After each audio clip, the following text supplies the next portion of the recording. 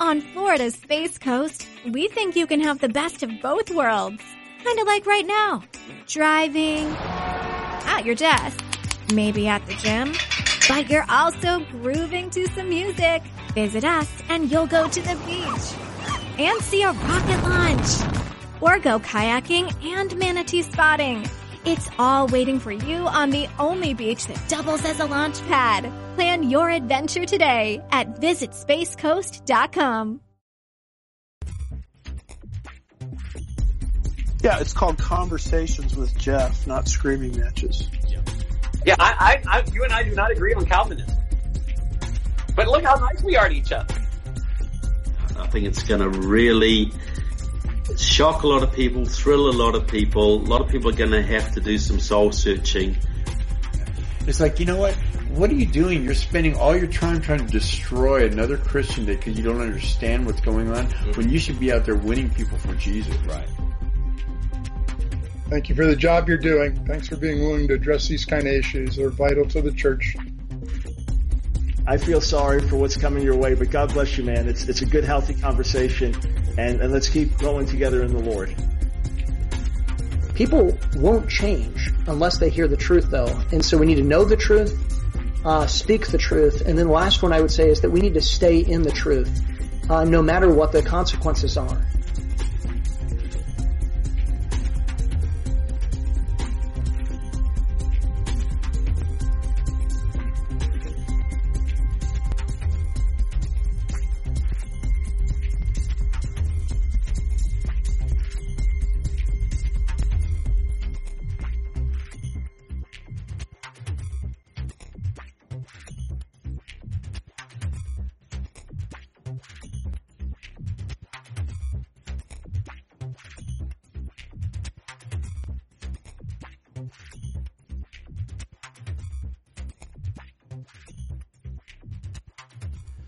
Okay, everybody, welcome to today's episode of Conversations with Jeff. Today's going to be a little bit of a different episode since I don't have a guest that's coming on today. So essentially, I'm going to be the guest. So you guys can actually ask me any questions you guys might have throughout this episode.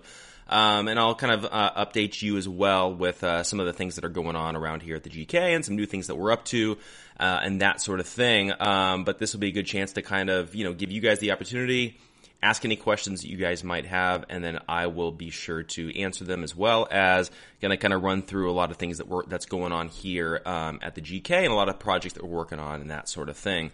One of the things that I wanted to remind you guys about as we're getting started is we do have our Plugged In membership, which is our exclusive program for people who want to be able to support the GK. Like a lot of times we get people and they're asking, like, how can we support? Do you guys take donations? Do you do anything like that? We're not a nonprofit.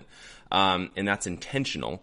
Part of that is because we don't want to be constantly soliciting, asking for donations, sending out fundraising letters and that sort of thing. What we want to be doing is, we just want to provide a service. And then if you guys like what we're offering, whether it's a book or a subscription or any kind of product like that, you guys can support us that way. We want to be giving you something in return, not just asking you to donate your estates or, give a big donation or things like that. So the other side of it too is that we don't want to be beholden to the government in what we say, what we talk about. If we're a nonprofit, there's limitations on what we're allowed to talk about. There's limitations on politicians that we can talk about, certain things like that. And so the IRS could technically come in and shut down a nonprofit if they are talking about particular issues or particular candidates and that sort of thing. And so we don't want to be beholden to anybody. And so that way we kind of we can retain our freedom of speech. So that's one of the things that we've got going on here. So with our Plugged In membership, one of the things that you can get is you'll get the exclusive recordings to the Destroy Social Justice Conference that we put on a few weeks ago. That's got speakers like Greg Locke, myself, the rest of the GK guys, Trevor Loudon, Mike Spalding, Ken Peters, Tom Littleton. The list goes on and on and on. It was a great lineup. Learned a lot of information on social justice and cultural Marxism and that sort of thing. You guys can actually get that exclusive recording as a member of Plugged In. You'll also get my talk from the Stand Against Marxism conference, as well as Sam's. That will be exclusively for you there as well. You're going to be able to get 30% off of anything in our store, which is at gatekeepersonline.com/store. Right now we have our social injustice book, as well as Sam's upcoming book, 5 Steps to Kill a Nation. And so we're actually going to be adding more resources. I've been in talks with multiple authors about carrying their books. People that you know, that you like, that you love, people that you respect. So what we want to do is we want to create this hub where we can be providing you with great resources at great prices, and that way you guys can have access to this kind of stuff. Grow intellectually, grow spiritually, and that sort of thing. So that's actually going to be available to you there as well. If you're a member, if you're a Plugged In member, you get 30% off of anything in the store. This holiday season, pay tribute to the people who fought for our freedom to celebrate. Featuring the largest American flag in the region, Spirit Park is now open at National Harbor, honoring active duty military and veterans. Take some time this holiday to remember, offer gratitude, and be inspired by the sacrifices of our service men and women who make our way of life possible. Plan your visit at nationalharbor.com/Spirit Park. That's nationalharbor.com/Spirit Park. HIV is still an issue in Montgomery County. The more open we're able to talk about HIV, we treat it like any other health prevention. PrEP stands for pre-exposure prophylaxis. People who are not HIV positive, who may be at high risk for contracting the disease. This is a good choice for you. It's just a way for you to sort of take control and say, I'm going to do this to protect myself. Do it for them. Do it for you, Montgomery County. Learn more about PrEP, the HIV prevention medication. Visit doitforyoumc.org. So you guys can take advantage of that. Also, we do have our weekly devotional that goes out. It's called 12, which means every single month we're going to be dealing with a different topic. So there's going to be 12 topics that we cover over the course of a year. Each month we have a different author that is tackling that topic. This last month we had Dr. Mike Spalding led us through a devotion of the study of holiness. This next month, I'm going to be taking that topic. I don't even remember what topic I'm going to be writing about, but that will be coming up as well. So we've got guys like Dustin Faulkner that's contributing to this project. We've got Sam Jones. We've got myself. We've got Bob Picard. We've got Mike Spalding. We've got a great lineup of people. And then what we're going to do at the end of this is that we're going to combine all the writings over the course of the year, and then we're going to produce it as a devotional for you guys for next year. So that way, if anybody's not a member, they can actually have it in book form, and then that way you can go through that throughout your entire year. And it's kind of a cool project. It's an added perk for those of you guys that are Plugged In members. So if you guys want more information on being a member of Plugged In, you can go to gatekeepersonline.com/plugged-in. For our membership program is $10 a month. If you'd like to sign up for the annual membership, so you pay for the whole year ahead of time, you'll save some money there, but then also you'll get a copy of our book, Social Injustice, that we will send out to you absolutely free just for signing up for that. So check that out, gatekeepersonline.com/plugged-in for more information on that. Just as a reminder, if you guys do have any questions or comments or topics or anything you'd like me to discuss, you guys can post a comment, and I will be sure to cover that topic. Otherwise, I'm just going to kind of talk about whatever enters into my mind. We're kind of all in this weird limbo stage in our country right now with, pretty much everybody's on lockdown. Everybody's under stay-at-home orders for the most part across the country. I think I was reading that 3 out of 4 Americans right now are under stay-home orders. Out here in California, I think we're in like day number 20 or something like that. It's definitely crazy. I don't think any of us ever thought that we'd be in a situation like this. And I think that one of the things that we can remember from a Christian perspective, so let's forget the political side of things, but from the Christian perspective, there's a lot of craziness and debate about how we're supposed to be moving forward, how we're supposed to be submitting to the government, or whether we resist, or whatever it is. But ultimately, I think from a theological standpoint, what we need to come back to is a reminder that God's in control. and that we don't need to be freaking out. We don't need to be running around panicking and worrying about what's going to happen tomorrow, because we know that God's in control. Everything that's happening is happening because He is either causing it or allowing it to happen, and he brings everything together for His purposes. So He's got the grand landscape of what He's actually doing. He's using this for His purposes, whether that's dealing with eschatology, or it could just be dealing with the way the world is being run at this moment. We don't know what the future holds, but God does, and so that's one of those things that we need to remember as Christians, is that a lot of times when we're in a specific situation, oftentimes it's difficult because we're like, how in the world is this a part of God's plan? Like when you think about it, like the country that we're in right now with almost everybody on lockdown, the question becomes, how is God working this out? Is this something that's out of His control? Is the world, going loose and, getting away from God's plan? No. We need to be faithful, but we also need to be trusting in God, because God is in control. He's sovereign. Again, He causes or allows everything to happen that happens. The governments that are in place, He puts there. It's not like there was a surprise that there's any particular governmental leader. They're all there because God willed it to happen. And so that's something that I think we can remember, and we can also rest assured knowing that He's in control. We don't have to worry about anything. We don't have to stress about anything. Obviously, we're going to do our best. We're going to try to figure out the best way to handle things, how we need to respond to particular situations, especially with a lot of the governmental overstepping right now that we're seeing here in America.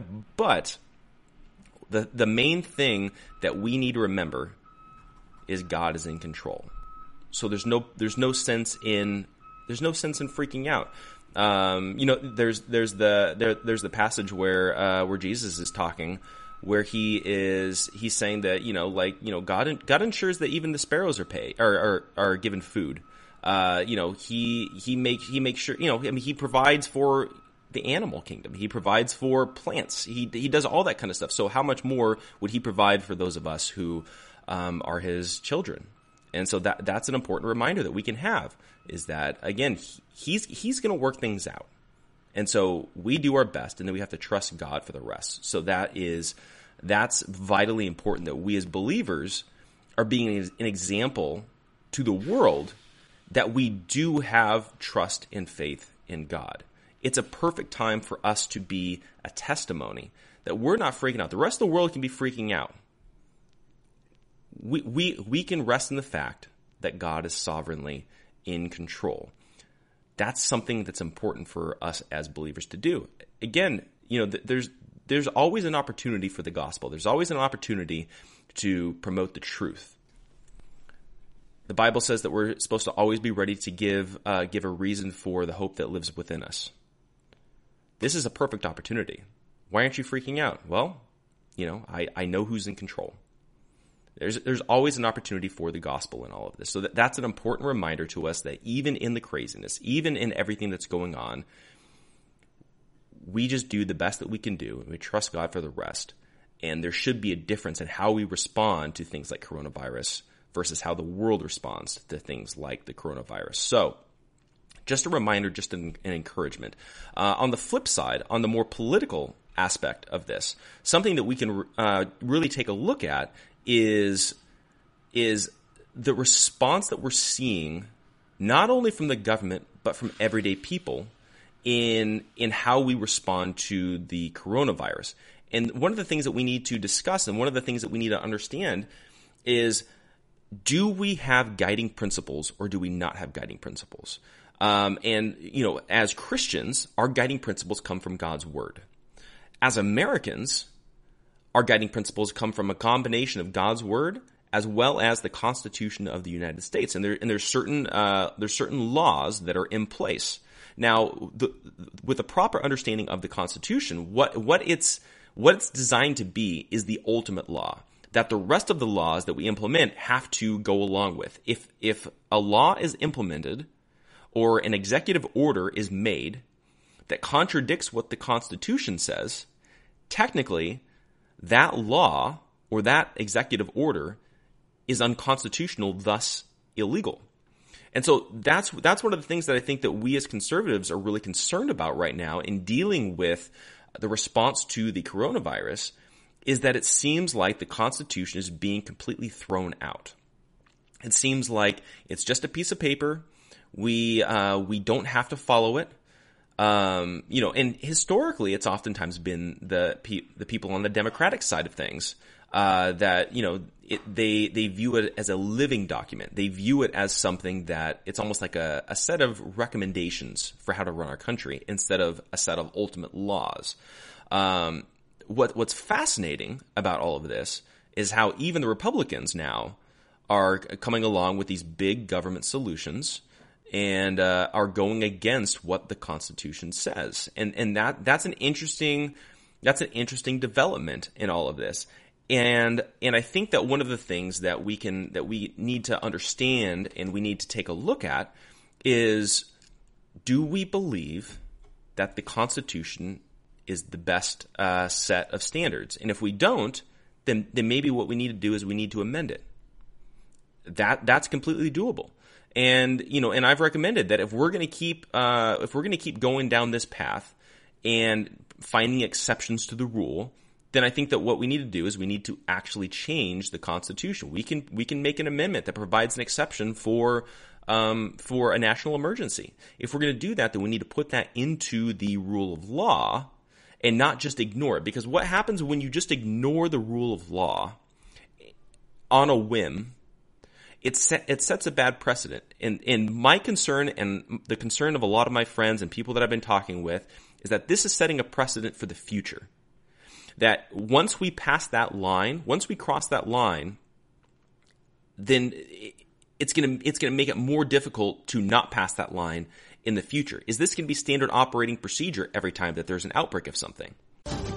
This holiday season, pay tribute to the people who fought for our freedom to celebrate. Featuring the largest American flag in the region, Spirit Park is now open at National Harbor, honoring active duty military and veterans. Take some time this holiday to remember, offer gratitude, and be inspired by the sacrifices of our service men and women who make our way of life possible. Plan your visit at nationalharbor.com/Spirit Park. That's nationalharbor.com/Spirit Park. Bank of Clark County is making it easy to give to local charities. We're featuring a different one at each of our Bank of Clark County locations. To find out how you can support their good work, visit our website at www.bankofclark.bank or follow us on our social media channels and the hashtag GiveWithBOCC. Happy holidays from all of us at Bank of Clark County. Member FDIC. You can live a long, healthy life if you're HIV positive. With the current treatments, we can get patients down to being undetectable. The array of options is so much greater today. U equals U. Undetectable equals untransmittable. If someone who's HIV positive, they're taking their medication, they're undetectable, they're not able to pass HIV to their partners. Do it for you, Montgomery County. Your HIV treatment is their prevention. Get more information at doitforumc.org. It's a fair question to ask, especially when you start taking into consideration a lot of other diseases that are out there, like the flu and other contagious diseases that are much more prevalent, much more widespread, a lot more people die from, but they don't take the same shutdown and lockdown procedures that they do here. And so that becomes the question of, is this what we're going to start seeing every flu season? Is this what we're going to start seeing every time that there's a new disease or new virus that comes out of China? It's a fair question. So then what are our guiding principles? Because what we're seeing right now is that these governors are implementing executive laws and then enforcing them as if they're actually legitimate laws. When here in America, the way that we have things set up is governors and presidents don't make law. They sign it into law. It's the legislative branch that actually creates the laws. But what's happening is that we're seeing these governors overstepping their bounds to create law that then they're having the police enforce with threat of arrest. When the way that our system is set up, it's supposed to go legislative branch, signs into law by the executive branch, and then it's implemented. That's a concern that we're having here in the United States, is that these governors, and the concern is that we're going to be eventually going down this path of the president as well acting more like kings than like presidents. Presidents are not kings. They're not emperors. They're not dictators. They are there to execute the law that is created by the legislative branch. And that's a concern that a lot of us conservatives are having, is that these governors are making executive orders on a whim, implementing them with threat of arrest, and then we are expected to just follow along. That's not the way that the Constitution has things set up. So as we're looking at this situation, the question is, what kind of country are we going to be moving forward? And that's something to ponder. I know that we've got a question from Twitter that I'll ask, and we can kind of get back to this issue. Somebody asked, and let's see, what do you think about churches that voluntarily closed weeks ago, went to streaming, and then made sure to mention the online giving? And I think that's one of those things where when you're dealing with churches and their decisions to shut down and close down, the thing is that I've always said, if I was a pastor and I was leading a church, I would have shut down right away for safety, because my number one priority in this instance would be, I need to make sure that my congregation is safe, they're healthy, they're not potentially getting a disease that could kill them. And so in this instance, that would have been my decision. The question then becomes, is it the government's role to force a church to do that? And that's one of the things that we're seeing with even there's been a couple of pastors that have been arrested for still holding services. There was the one in Florida. I don't remember the guy's name, but he's a pretty prominent pastor. And it sounds like in their specific situation, from the reports that I've read, they actually followed the rule of law as best as they possibly could while still holding services. For example, the from what I understand, and again, what I'm being told is that in that specific area, if you're a non-essential business, you were able to still conduct business as long as you were practicing proper safety protocols and having safe distances and things like that. And so what they did at this church, again, from all reports, is that they were. They spent like $100,000 implementing like an air purification system. They made sure that all groups of families were sitting at least 6 feet apart from each other. They were following, they took all these different precautions. And then the local sheriff or police chief actually went in and they arrested the pastor for still holding services, in spite of the fact that they were actually following proper protocol in their local area. And this becomes an issue, because that law is not technically law, because it was not passed by the legislature and then signed into law by the governor. It was an executive order. And so when you begin looking at a lot of these situations, we have to figure out, what kind of country do we want to be? Do we want to be a country where governors and presidents and mayors can just pass laws on a whim, bypassing the legislative branch, and making law out of thin air and enforcing it by police and by arrest? Or do we want to be a country with proper protocols? I would prefer to be a country with proper protocols. I think that it's the government's place to encourage and to advise on how to handle things. But if we're going to pass a law, we need to pass a law the proper way, the right way. And that's something that I think that is getting lost in all of this, and it's setting a bad precedent for moving forward.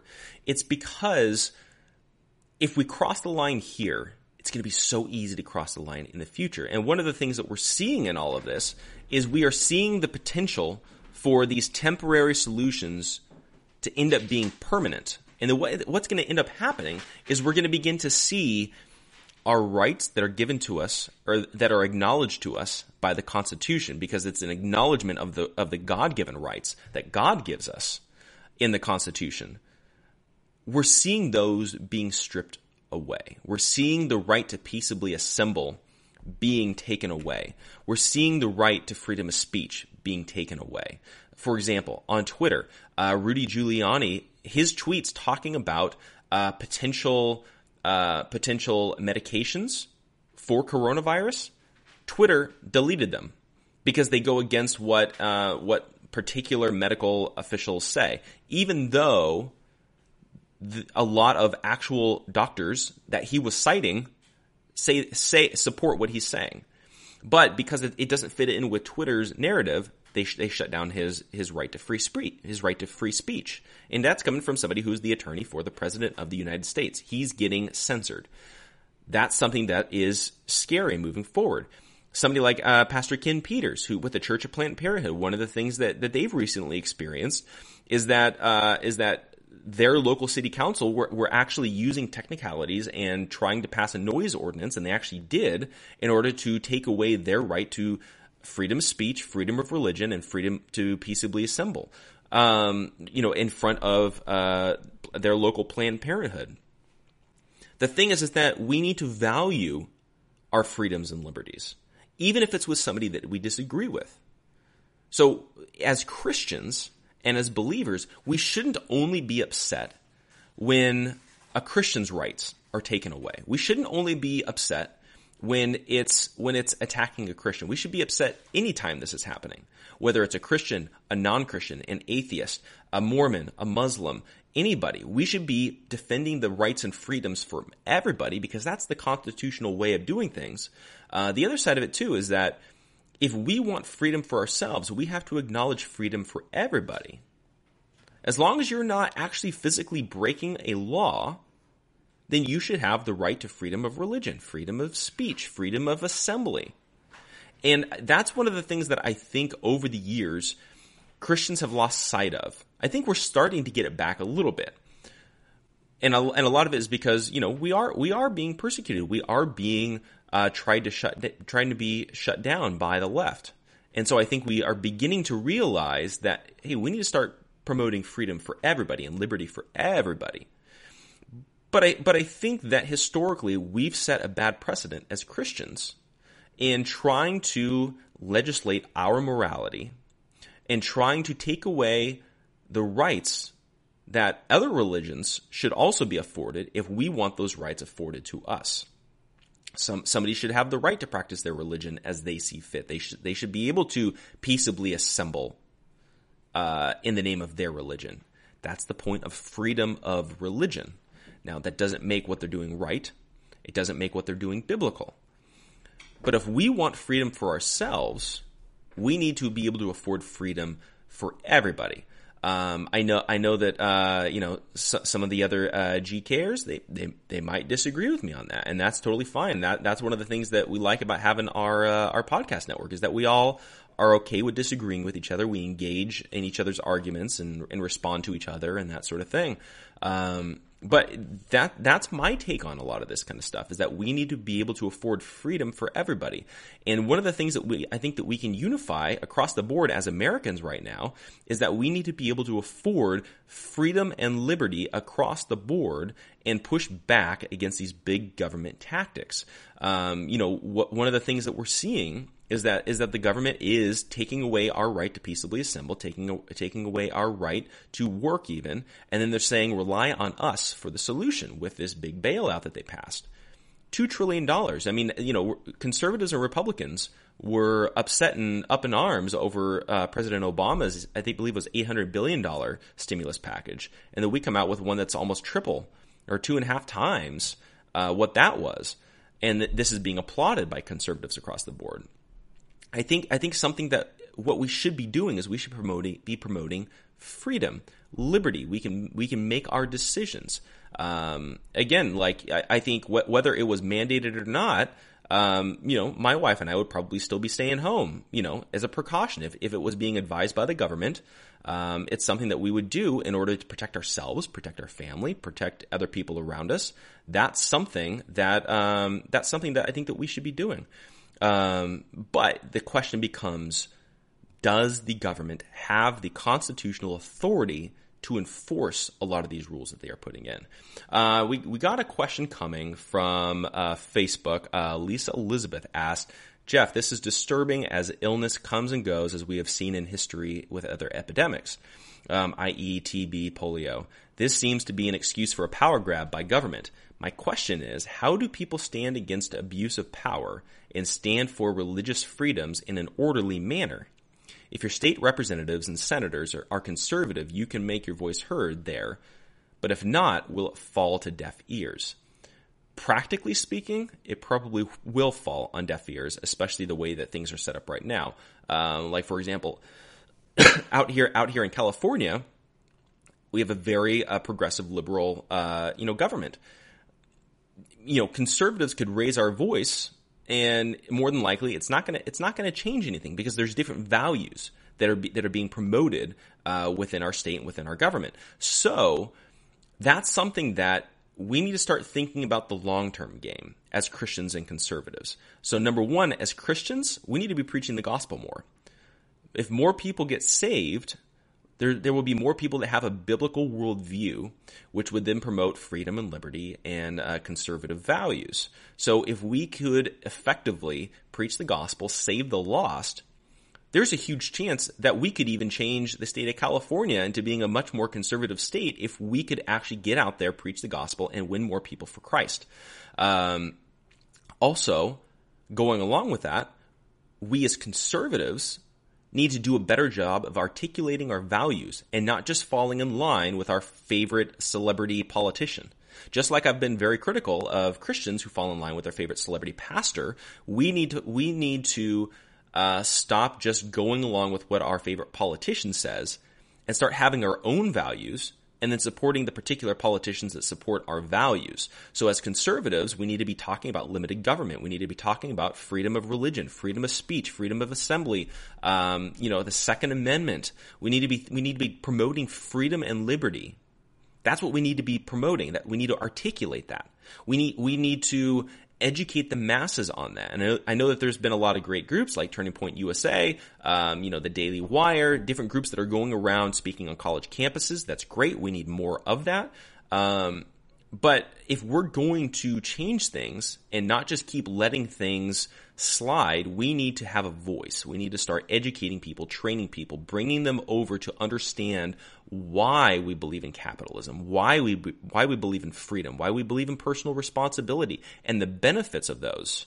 That's vitally important. The other side of it is dealing with the question of how do we stand against abuse of power and stand for religious freedoms in an orderly manner. I think that the best way to do it is just put your voice out there. Like right now, the more people that can be posting blogs, posting podcasts, you can always call or write your local senator. You can always call and write your representative. You can always call and write your governor.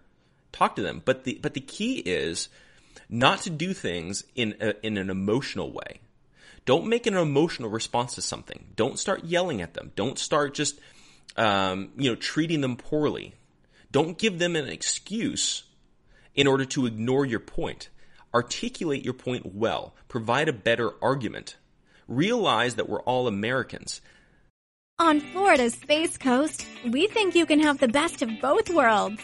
Kind of like right now. Driving, at your desk, maybe at the gym. But you're also grooving to some music.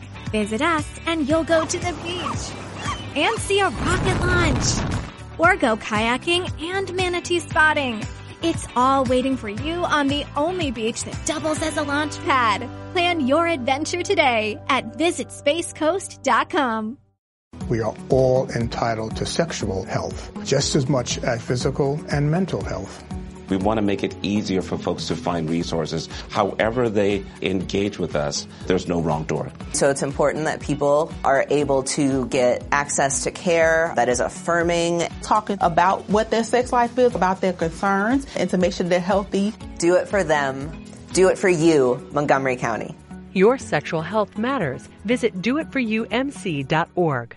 Football is back, and BetMGM is inviting new customers to join the huddle and enjoy the action like never before. Sign up today using bonus code CAPITAL, and your first wager is risk-free up to $1,000. You'll also have instant access to a variety of parlay selection features, player props, and boosted odds specials. Just download the BetMGM app today or go to BetMGM.com and enter bonus code CAPITAL and place your first wager risk-free up to $1,000.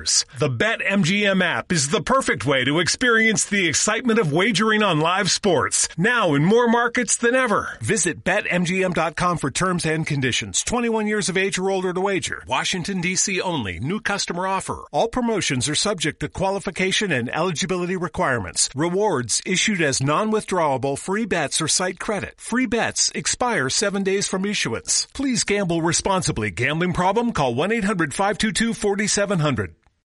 The thing that I like to say, the left and Democrats are not our enemy.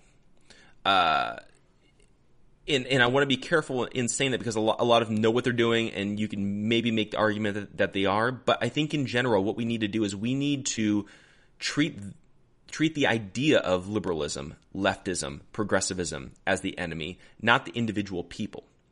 And so I think if we can begin to have that mentality, then what we begin to do is we begin to attack their points as opposed to attack them.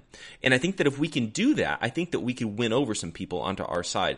My friend J.D. Rucker often says that if we articulated conservatism much more effectively, we took out the personalities, we took out the party affiliations, he believes that 70% of Americans would actually be conservative. I would probably agree with that. I think that the majority of Americans, if you articulate conservatism and you take out the personality, the politician, the party lines, if you took that out, they would actually believe in limited government when you pose it in the right way. For example, I think that a lot of people, if you ask them about personal property rights, if you're talking about their personal property, they would be extremely conservative. But then what they do is that there's this disconnect when you start talking about somebody else's property, right? So I think that if we can articulate our points well, I think that the majority of people would actually come along to being conservative. And I think that that's going to be the way that we do things. That's going to be very important. I think that for conservatives and Christians to do moving forward is be a voice, but be a rational voice and articulate our points well. And that's in all reality why, J.D. Rucker, myself, Ken Peters, Sam Jones, we've all come together and we are starting an organization called the American Conservative Movement. If you guys want information on that, you guys can actually go to AmericanConservativeMovement.com. We're still kind of fine-tuning the website, but a lot of the general principles and things like that are there. We're going to be making a lot of major announcements moving forward for what we're going to be doing. But you guys can check that out. You guys can go there, put in your email address, stay in contact with us. We've already had, several thousand people have already signed up and have subscribed to the email list wanting more information on this. We're going to be, again, making some major announcements, and we're going to be hitting the ground running here pretty soon. But that's one of the missions of the American Conservative Movement, this organization that we're putting together, is that what we want to do is we want to be able to articulate conservative values in an articulate way, not emotional, not making emotional arguments, not doing political arguments in the sense of Republican versus Democrat. No, what we want to do is we want to promote constitutional values, conservative values, and help you to be able to go back to your local community and articulate those and participate in conversation, participate in debate, participate in your local governments. Because in all reality, one of the things that the left has done a very good job at is infiltrating the places of influence, and conservatives have fled those scenes. So the education system, entertainment, politics, the media, those are all run by liberals. They're all run by leftists. And they've been completely controlled by them. So they're actually controlling the majority of the influential powers of our country. And so I think that we as conservatives need to get back to actually being politically involved. We need more people that are actively involved in Hollywood and the entertainment industry. We need more people that are actively involved in writing books. We need more people that are actively involved in the media, participate in debate, participate in conversation. We need more of that. And so if we can get people that are educated, that understand why we believe what we believe, understand why it's important that we believe in constitutional values, I think that we could actually turn the tide and bring our country back to a true conservative nation that we were actually founded on. We were founded on these constitutional principles that conservatives are supporting and believing in. So that's just something that I think we can do. Read a lot of books. Read the Constitution. Read the Declaration of Independence. Listen to conservative voices. Hear their arguments. But the important thing is, don't always take everything at face value. Do your own research. Take what they say, do your own research, and then figure out, is what they're saying constitutional? Is what they're saying right and accurate? And that's something that's important that I think that we can all agree on, that we can all do. Another question coming in on Facebook from Andrew Ramsey, and Andrew was actually one of my guests last week on Conversations with Jeff. Highly recommend that episode. It's a very encouraging one. Definitely go check that out. That was from, I believe, last Saturday, I think it was. So you guys can check that out as well. But Andrew asked, what are the theology books that have been most influential to you outside of the Bible? For me, honestly, and it's going to be really interesting, but a lot of the books that I read growing up was John MacArthur books. I still agree with him, mostly when it comes to theology. And,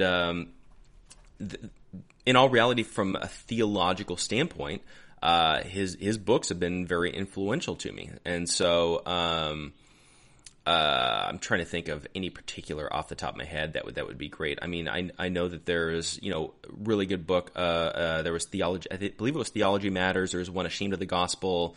There was, again, I'm totally going off the top of my head. There's a few more. If more come to me, I'll put them back out there. Maybe I'll leave a comment with some recommendations on books. But in all reality, growing up, I almost read exclusively MacArthur books, and in all reality, a lot of my criticisms of a lot of the Calvinists and a lot of people that I would consider in my own camp come from the very readings that came from MacArthur, and it's just I'm applying the principles that I've been taught my entire life. I know that a lot of times they don't like what I'm saying, or that I turn it around and I question, well, why are we making these decisions when they are, going against the very things that you guys have taught me over the years. But yeah, I mean, again, growing up, my devotion used to be listening to John MacArthur sermons. I read his books almost exclusively. I've attended Shepherd's Conference twice. I've attended his church. So from a theological standpoint, I would say that his have been the most influential to me. I think teaching wise, he's quite good. I think that the application can be off sometimes, and I think that a lot of his followers can be off in a lot of their beliefs, because I think that they can take things to an extreme, especially when it comes to things like lordship salvation, especially when it comes to things like evangelism. When it comes to, church leadership, certain things, I think that they can take things to an extreme, even with like the cessationist, views. I'm a cessationist. I'm a 5-point Calvinist. I agree with him on almost everything theologically. I just think that we have to be careful that we don't take things too far and then turn our faith into a works-based system, which is easy to do when you believe in lordship salvation, as I do. But if you take it too far, we need to be careful that we are not turning our salvation, which is supposed to be a free gift of God, not of works, and turn it into something that is completely hinged on our behavior. So that's something that I would definitely caution everybody about. Other books that I recommend. Honestly, I read right now. I read my Bible, and then I've been reading, actually, it'll be coming out this summer, but I've been reading Sam Jones' new book that he's writing as he's sending me over his chapters. And we're going through like the editing process and getting it ready. But the 5 Steps to Kill a Nation, it's going to be a very, very good book. He articulates his points very well. He's taken a look at the problems in our country and in all reality, how the church is actually destroying our country from within. It's going to be a very, very good book. I highly recommend it. So it's going to be the second book that the GK Publishing is putting out. The first one was Social Injustice that we put out. You guys can get that. If you guys go to gatekeepersonline.com/store, you can actually order Social Injustice, and you can also pre-order 5 Steps to Kill a Nation right now. If you use code Jeff, you can get 10% off. Not meaning to just use this as like a promo or take advantage, but Sam's book right now, 5 Steps to Kill a Nation, I've been reading through. It's been very, very good, very encouraging, and also eye-opening. But the nice thing that I appreciate about Sam, and I appreciated about what he did within his chapter of the book in Social Injustice, he's not just focused on the problem, which I think is really easy for Christians and conservatives to focus on. A lot of us, it's really easy to just point fingers.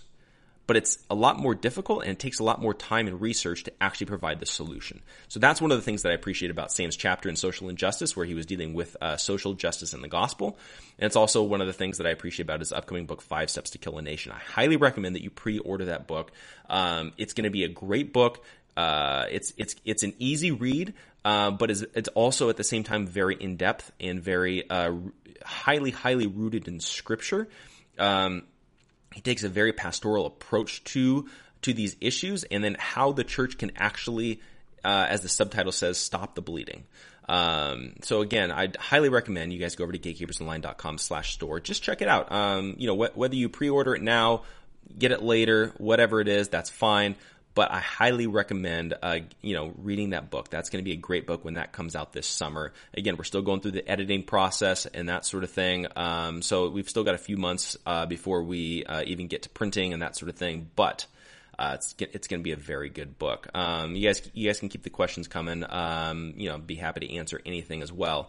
But I think that this all kind of ties into the theme of what we're seeing in our nation right now and how our country really is imploding. And I think that, a lot of my friends, guys like Sam, guys even like Shu and Patrick Wyatt and Dustin Faulkner and the other GK guys, Mike Spalding, everybody, one of the consistent themes that we're seeing, I think, in our country is a lack of the gospel. And I think that the downfall of our society and how culture is imploding, and that we're becoming more and more of an anti-God culture and more of an atheistic culture, is less an indictment on the non-Christians, and even less of an indictment on America, but more of an indictment on the church, because we're failing. We're not preaching the gospel. We're not winning the lost. We're not discipling properly. We're not even doing church properly. What it's become is church has become a business. It's become a way to bring in a lot of finances, tax-free.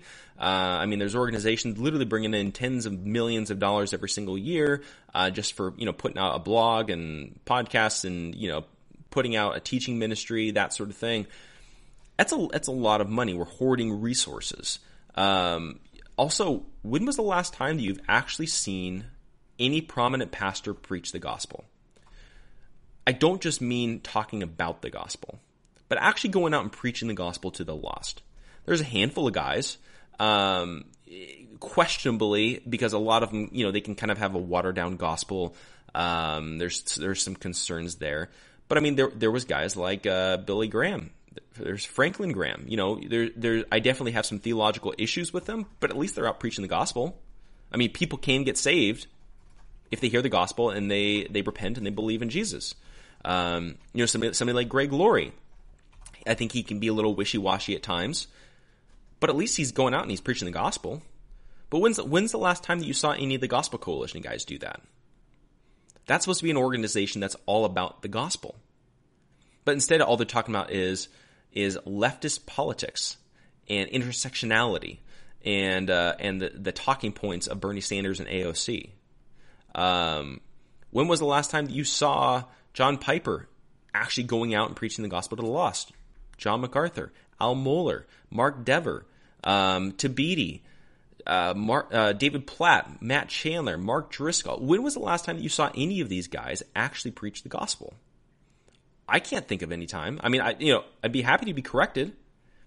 Again, I've been very critical of James White. He's at least preached the gospel to the Muslim community. I've been critical of Apologia Church. They at least go out and they preach the gospel. We can be critical of somebody and still acknowledge the fact that they do some good work. And I think that that's important for us to remember.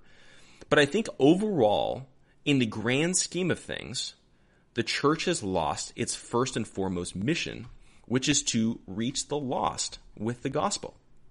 Nobody's actually going to the lost and preaching. We talk about the gospel to Christians. We preach the gospel to Christians. But what about the lost? And I think that one of the things that we've really been seeing is that evangelism has been warped into this idea that evangelism is inviting your friends to church, and then let them feel welcome, let them be entertained, and then want to come back. That has become the gospel of America. Invite your friends to church, and then it's a cool social club. We're gonna all hang out. We're gonna all get along, and that sort of thing. And I think that we need to get back to training our congregations, training our youth, training our college ministries on what is the gospel and how can you share it effectively. And then I think that we actually need pastors and evangelists that are actually going out and preaching the gospel to the lost. That's what we need. We need to be going into the world. When we saw Paul, he went into a false idol's temple. We saw him go into a pagan temple to preach the gospel. Paul wasn't just like, hey, we're going to have church in one of our home churches. If you are not a Christian, you can come visit, and we'll tell you how thankful we are that you came to visit, and maybe you'll hear the gospel, maybe you won't, but we're just going to give you a feel-good message and have some good music and hang out and drink some coffee and that sort of thing. No, he went into the world, preached the gospel, and then once they became saved, that's when they came back to church. Church is supposed to be a gathering of believers. Church is supposed to be where Christians come together to fellowship, learn from God's word, get trained, and then be sent out to do ministry in the world. But instead, what we've done is we've turned church into an experience. We've turned church into an entertainment venue where we are seen as the audience. We are seen as the lay people. In the audience, we applaud the people that are on stage, and then we see the people that are on stage as the ones doing ministry. The ones that are in the audience are the ones watching ministry being done. It's backwards. The pastor's job is to train you to go out into the world and do ministry. You are supposed to be the minister. You are supposed to be the one that's preaching the gospel. You're supposed to be the one that's encouraging people and helping people and that sort of thing. We've got it backwards. We've got it backwards that only the pastor can do ministry. No, we're all supposed to do ministry. It's the pastor's job to train you in how to do ministry. And those pastors are failing miserably. And I think that the proof is in the pudding in how our country is imploding before our eyes.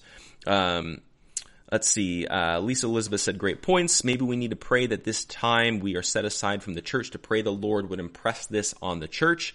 I 100% agree. I think that as we're all separated from our church families and our church congregations, I think that we need to take this time, and especially the pastors, I challenge any pastors that maybe, watch or listen to this, take this time to reflect on how we do church. Because I think that one of the things that having a crisis like the coronavirus issue can do to us is that it can put things in the proper perspective. When you look at the underground church in China, you look at churches in third world countries, they do church extremely differently. It's much more effective, and they're actually truly on fire for God. And a lot of it is because you can't be wishy-washy there. You're either all in or you're not in at all, because there is no middle ground, because you're threatened with arrest and potentially even death. And so I think that we as Christians here in America, it's really easy for us to take church for granted. It's really easy for us to take the gospel for granted because we're not under any threat. And so I think that something that we can reconsider is how we do church. Are we doing church just to build up, get a bunch of numbers, have a bunch of income coming in? Or is church supposed to be a gathering of believers? Maybe it's not supposed to be as much of an enterprise. Maybe it's not supposed to be as much of a moneymaker. Maybe it's supposed to be more of a gathering of believers where we come together, encourage each other, learn from God's word, and get sent out to do ministry in the world. I think that the church has lost its first and foremost mission and priority, and I think that we need more. We need to get back to biblical Christianity, and I think that that's something that's missing right now. Andrew Ramsey just said, what I find interesting is that the majority of our resources as the church have been going to people already reached with the gospel at the expense of keeping people that live in the 1040 window. I'm not sure about what the 1040 window is. Andrew, maybe you can explain that really quick, but I would agree with you that the majority of our resources as the church have been going to people already reached with the gospel. And I think when you look at church budgets, a lot of times as well, you got to start looking at like what are we spending money on? Are we spending money on programs? Are we spending money on fancy sound systems, stage setups? Are we putting sermon props on stage? I used to be a worship leader at a church where literally every series sermon was a different theme, and you'd have stage props on stage. I think one time we had a Corvette on stage. There was it was always like these stage sets and like things like that.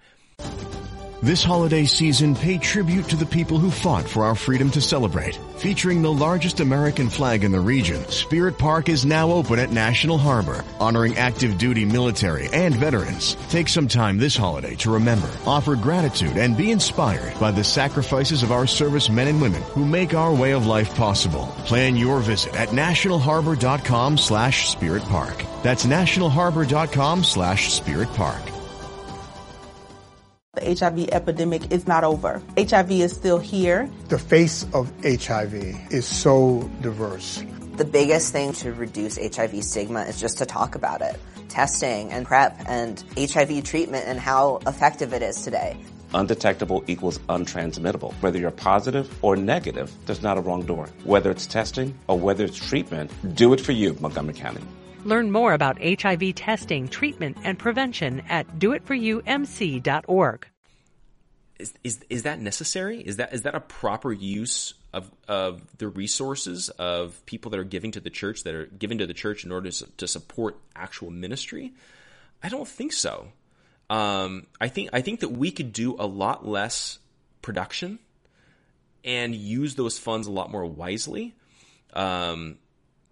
And I think it's really easy when you have that set of income coming in as a church to, say, hey, look, we've got this income, so hey, we could buy this set, we could buy this lighting, the stage, the fog machine, the whole deal. But maybe what we need is like less production and then more preaching, more teaching, more education, more focus. Get more people in full-time ministry, because then if you're doing things right, that's more people that can be discipling people. That's more people in leadership that could be training the church to go out and do ministry. I think that the other thing that I think that the church needs to focus more on is discipleship and raising up leaders from within our midst. I think that we have the system of church set up backwards right now, in the sense of that when you're 18 years old, that's when most pastors decide that they want to go into ministry. So then they go get a Christian ministries degree from a college. Then they go spend, a few years in seminary, and then they go put out job applications. Then they apply for jobs at whatever church will take them. They go in for an interview just like you would any other job, and then you go take whichever job you can take. And so pastors are not going through life with their congregations. And I think that that's something that's missing right now, is that I think that so when you look at the New Testament church, they weren't as mobile as we are today. And so typically, if you were an elder or a pastor, you grew up in that church. You You went along, you learned from that pastor, you were mentored, you were trained, and then the local elders saw that you were qualified for ministry, and then they trained you, and then you popped up and became a leader in your church. It was like a development program within your local community, because that was the only community that you could go to. And I think that that's maybe something that we need to get back to, is maybe we need to get away from this seminary model for a bit. I think that seminary can be great. It's a great training tool. It's a great teaching tool. But I think that the whole system set up of, I want to be a pastor, so I'm going to go get my degree, and then I'm going to go apply for a job, and then just go wherever will hire me. I think that's a bad setup, and that's dangerous for the church, and that's led to a lot of the problems that we're seeing, because pastors are staying. I think I read a statistic that pastors stay on average at a church for 7 years. I could be wrong, but I think I remember reading that somewhere. And then they go get another job. Like, I can't tell you how many of my friends are pastors, and they've already been a pastor at 3 different churches. And they're maybe 35, 40 years old. You know, that's not the way things are supposed to be. If you're a pastor, like, commit to your local church. I'm not saying you can't ever leave. I'm not trying to be legalistic or anything like that. But it is something to consider. Is that your family, or is that not your family?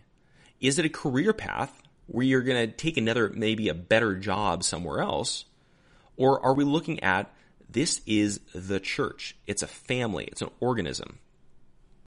I think it's something that I think that we can consider. Andrew just posted, the 1040 window is an area from West Africa to East Asia, 10 degrees north to 40 degrees north, where the majority of the unreached people groups are located.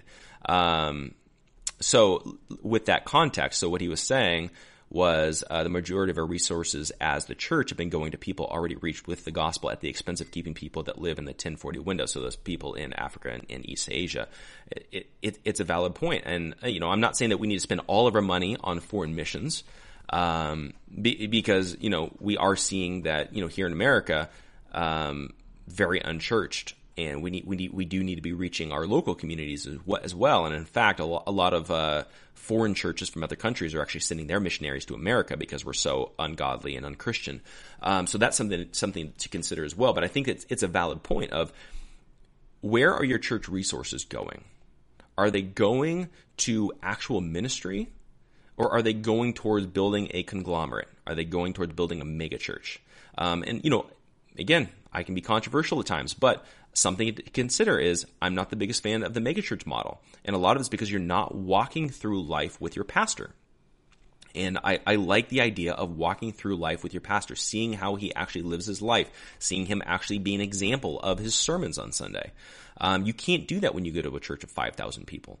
And also, too, is that I think once you get up to a certain point, maybe it's a couple hundred people, maybe a few hundred people, maybe even, I think it would be wiser if you're actually doing church properly and you're mentoring people and you're training people up to become qualified elders and pastors. Once you get up to a certain amount of people, maybe you split the church into 2, so that way you can have a local church pastor that's walking through life with their congregation. And then once you get another few hundred people going, maybe you split off and you plant another local church. Do something like that. Keep it small. Keep it intimate. Keep it a family, not a business. Not a big mega church, not something that's multi-millions and millions and millions of dollars coming in, and it's all reliant on one famous celebrity pastor that's up there on stage, and then once he retires or he disqualifies himself or whatever it is, then the entire church implodes, just like what we saw with like Mars Hill Church, just like we see with almost every church when one of the old pastors, he retires or passes away, and then the church just falls away because the entire church revolved around that one person. Pastors, take the focus off of yourself. Take a mentorship role. Don't make the church reliant on you. Make it reliant on God. Make it reliant on God's word. And I think that that's something that's important that we as believers need to remember. And as we're wrapping up this hour, make everything that you do glorify God. Don't just follow your favorite celebrity pastor. Don't just accept something that your favorite author says because you like what that person, you like that person's personality, and that you become this cult follower of that pastor, and you just accept everything that they say blindly. I mean, the Bereans literally fact-checked the Apostle Paul who wrote the majority of the New Testament. He's, by many people, he's the most prominent, and he's their most famous and favorite apostle and disciple and most influential leader of the early New Testament church. And he was getting fact-checked by the Bereans. And I think that's something that I think we need to remember, is that don't just take what your pastor says at face value. Compare it with Scripture. Use what they say as a jumping block or a platform to be able to jump off into your own research. Take what they say and do further study. Don't just say, "Hey, my pastor said it, so I'll take that as fact. That's what I believe now." No. Do your own research. Do your own study. It's okay if you disagree with your pastor on something. It's not the end of the world. The most important thing is that you believe this is what God's word says. This is what the Bible says. And always be willing to reevaluate your positions. Always be willing to be proven wrong. I would rather be proven wrong and then correct my bad theology than be so rigid and have blinders on and not be willing to engage in anybody else's argumentation, and then be going down this path where I think I'm right, but maybe I was wrong the whole time because I wasn't willing to listen to somebody else. So take what other people say, compare it with Scripture, and then decide, do I need to reevaluate my position? Or am I reinforcing what I already believe by applying that person's argument? So that's something that I highly recommend. I highly recommend that you do. Compare everything with Scripture. Be a Berean. And that's vitally, vitally important. So, but yeah, I do truly appreciate everybody tuning in and asking your questions and that sort of thing. Had a great time doing this. We'll probably do this another time, sometime coming up as well. So make sure you guys get your questions in, when we do that again. Also a reminder, we're starting a new podcast called Ask Dr. Mike, where we're having Dr. Mike Spalding will be on, and I'll be hosting that. And then you guys can actually submit your questions for Mike to answer. He's a great theological mind. He's written many Bible commentaries. He's an author. He's a pastor at Calvary Chapel in I believe it's Lima, Ohio, if I'm pronouncing that correctly. But he's one of the smartest guys that I know. If you guys have any questions, whether it's dealing with theology, philosophy, culture, politics, whatever it is, I highly recommend you guys submit those. If you guys email them to gatekeepersonline@gmail.com, I will make sure that those get asked live on air. That episode will be on April 14th. We're going to be streaming live here on Facebook at 11 a.m. Pacific time. Again, April 14th. So in the meantime, get your questions in early, because I'm going to make sure that he's got time to study, make sure that he's got the right answers in, that everything that he's saying is scriptural and biblical as well. But again, send your questions to gatekeepersonline@gmail.com, and I will be asking them live on air with Dr. Mike Spalding in the first episode of Ask Dr. Mike. That's going to be a monthly episode that we're going to do. So every month, if you guys got new questions, you guys are studying, you guys hear something, you're not sure how that lines up with Scripture, submit your questions. You guys can just, anytime those come in, send them to gatekeepersonline@gmail.com. I'll make sure that they get asked. I'll make sure that your questions get answered by Mike Spalding every single month. So make sure you guys do that. Tune in. We're going to be back tomorrow. Let me see. Let me just see what time we're going to be back in tomorrow. We're going to be back in tomorrow at 4 o'clock. With one of my good friends, Tommy Lee Thomas. He's an actor, producer, writer of Christian films out in Hollywood, and so we're going to have him on and just kind of be talking about the industry, what it's like to be a Christian in the entertainment industry, and then also what Christians could and should be doing in relation to entertainment and how we can be a light shining in darkness. So I'm going to have him on tomorrow, 4 o'clock Pacific time, right here on Facebook. Again, you guys have any questions or comments or anything like that, whenever I do any of these episodes of Conversations with Jeff, make sure you post comments, ask your questions. I'll be sure to ask our guest those questions as well. Tune in tomorrow, 4 o'clock with Tommy Lee Thomas, and we shall see you guys then. Thanks so much for tuning in.